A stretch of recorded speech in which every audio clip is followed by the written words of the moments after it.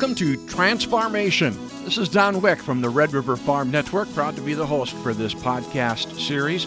In this series of podcasts, we're bringing awareness to the issues of farm stress and mental health with a focus on solutions. Thanks to CHS Community Giving for your support of the Transfarmation Project. This effort began as a partnership between the Red River Farm Network, the Minnesota Department of Agriculture, and numerous stakeholders throughout our region. Our guest is Minnesota Agriculture Commissioner Tom Peterson. Tom, as we look at your role as commissioner, you experience the highs and the lows that we see in production agriculture. No doubt we're dealing with a lot of uncertainty right now with weather and markets. What are you hearing? What are you hearing from farmers? You know, Minnesota's a big, diverse state, but for a lot of farmers right now, it is very tough, and I think that we can see the stress, every day in certain sectors of the state, whether it's difficulty with the wheat harvest, continued weather problems, just knowing that farmers are really in the fifth year of a downturn and have eaten into a lot of their equity and trying to be creative as possible and work with their banks. But there's a lot of farmers in Minnesota that are struggling financially, and that's taken a toll. Obviously, we worry about mental health stress. I'm also personally very concerned about farm accidents. We've had, I think, 5 grain bin deaths this late summer and other close calls on the farm. And so, I continue to worry about that. And we continue to just, make sure farmers know a lot of the different tools that we have available in Minnesota and that it's okay to ask for help or tell a neighbor where they can go to get some help. Tom, you've been out really since you came into the commissioner's role and even before talking to farmers. Are you hearing those personal stories? Are they reaching out to you?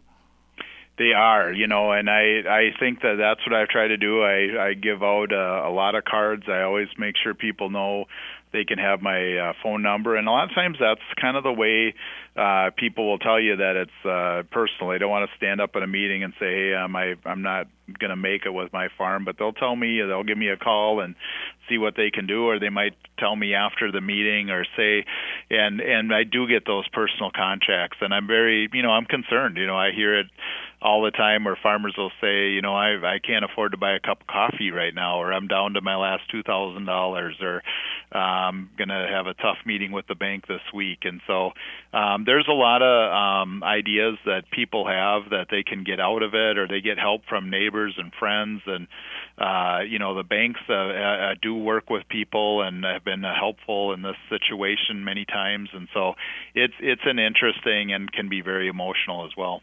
We've had farmers that have had to refinance their operating loan, refinance it again, and then again. How long can something like that continue? And I think that's the problem, and I've been very aggressive too in making sure that I talk to the banks about this as well and have a good understanding about that. I think they understand the importance and have been trying to work with farmers, but it is concerning, that talked to a couple of farmers last week where, the bankers just said this is it, and so the farmers are forced to make a tough decision. And so it is for some people, I am optimistic in the dairy area where the new farm bill, the programs look better. We have a boost on that, and so some sectors, I think that there is some hope on the horizon. We run down different options all the time, and so we just keep working on it. But it's can be tough all across the board. Have you seen an uptick in farm mediation or use of the loans for the beginning farmer program or Rural Finance Authority, those kind of things?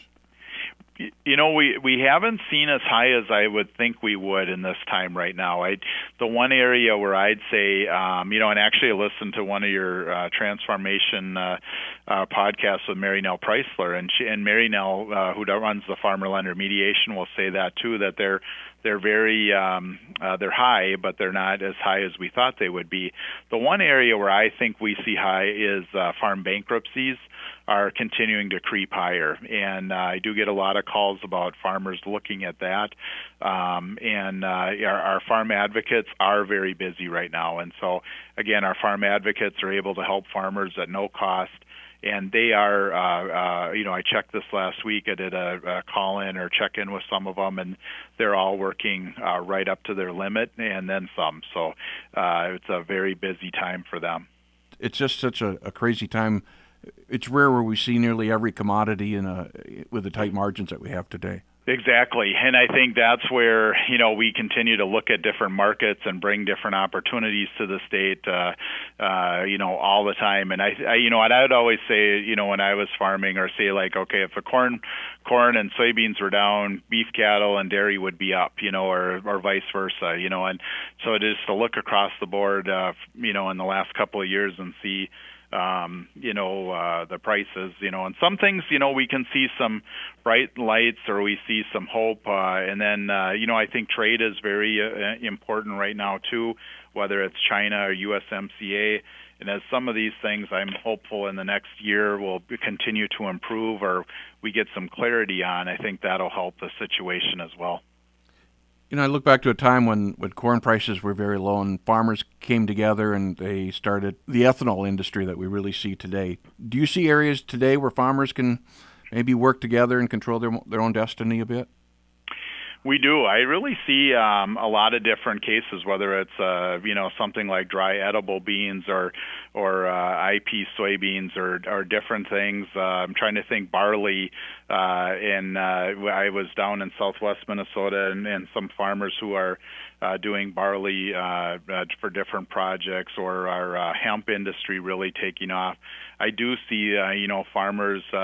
And I say this with everybody, somebody who farmed as well. Our farmers are very creative, and look at different solutions or ideas. And it is exciting to see some of the different options that may be out there. And that's what every day I say in this job. There's challenges and opportunities. When my phone rings or I have a meeting, one meeting will be a challenge, one meeting will be an opportunity. And so I think it's balancing that. But I also want people to know that as many challenges as there are in agriculture, there's going to be a lot of opportunities as well. Can you give me some specifics? What do you see as some of those maybe bright spots on the horizon? Yeah, I think, I continue to see. Last week we had some different messages in like our signups for our dairy programs and people really committing to stay in the dairy industry. And our soybean crushing facility that's starting to build and move forward in Crookston area. We see Purus doing a expansion or adding 90 jobs in Dawson, Minnesota. So we see different pieces moving forward. Our hemp industry, like I said, continuing to go from 1,000 acres last year, less than 1,000 acres to almost 10,000 this year. There's a lot of different opportunities out there as well. At the beginning, you talked about really the whole mental health part of this story. We have seen the legislature step up, and now the announcement of a second rural mental health specialist in the state. That's a new development. It is, and I think that's what's really good. And not just that, we've been able to add the rural mental health specialist, which is really going to help and cover more of the state, to have a second Ted Matthews person that is answering the phone, Mana McConkey, like an excellent choice. We've also been able to add with the legislature funding some farm advocates in different parts of the state, and I think that's really helpful. And I think that we'll be able to service farmers and be able to let them know what's available, and I think it is very helpful. How about farm business management? Is that a factor? It is, and I think that one of the things we do at the department is we offer scholarships that have been very popular and continue to grow. And people that are able to get into farm business management, I'm a big believer in it. I've seen the result, and talk to the farmers who, so we try to support that as much as possible. It's interesting, just in our conversation, you're bringing up, there are a lot of resources out there. Farmers really know how to maneuver through and find all of those kind of things. So I was at our National Ag Secretary and Commissioners meeting in NASDA this last week in New Mexico, and I was very proud that in our meetings that they held Minnesota up as a leader in resources for farmers. That we have the farm advocates, we have mediation, we have a lot of outreach that go on with our farm groups, and even through the radio stations. We have helplines, we have counselors, and I had a lot of the other states asking us what we're doing and how can we replicate that. And so I think that was a good sign for me. And it's unfortunate that a lot of these programs, whether it's Farm Advocates or our Rural Finance Authority, came about in the 80s, and we learned and we created these programs, and we're using them as much now as we almost did then. We hear about the 80s and the farm crisis days. Do you see a difference today between now and what we saw in the mid-80s? Everybody will say interest rates, but, even interest rates are creeping up right now.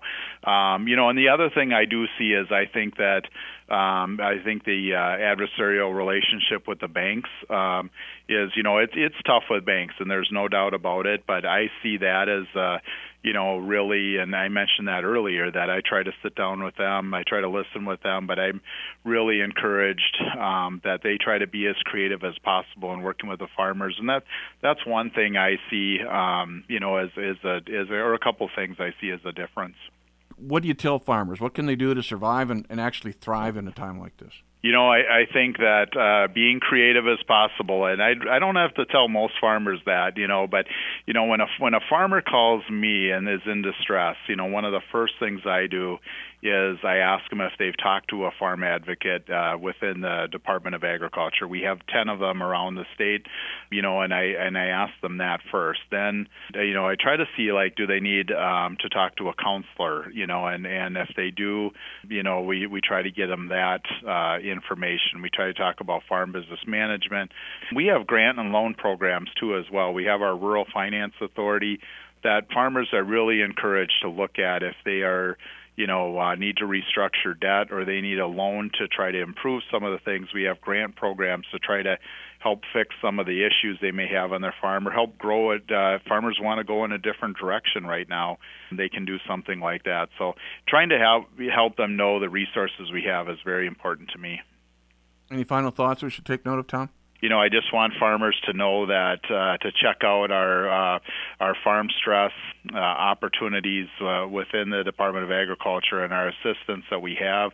They can just go on the Department of Agriculture website, and it's right there on the front page as well as on our website. And I do appreciate Red River Farm Network really taking a leadership on this. I've had several people comment and listen to the different episodes you've had, and I think it's helpful because I do get calls when we talk about this issue, and people say, what's that number, or who do I call? And so it is helpful, even if we reach just a couple of people, because we need every farmer that we have in our state.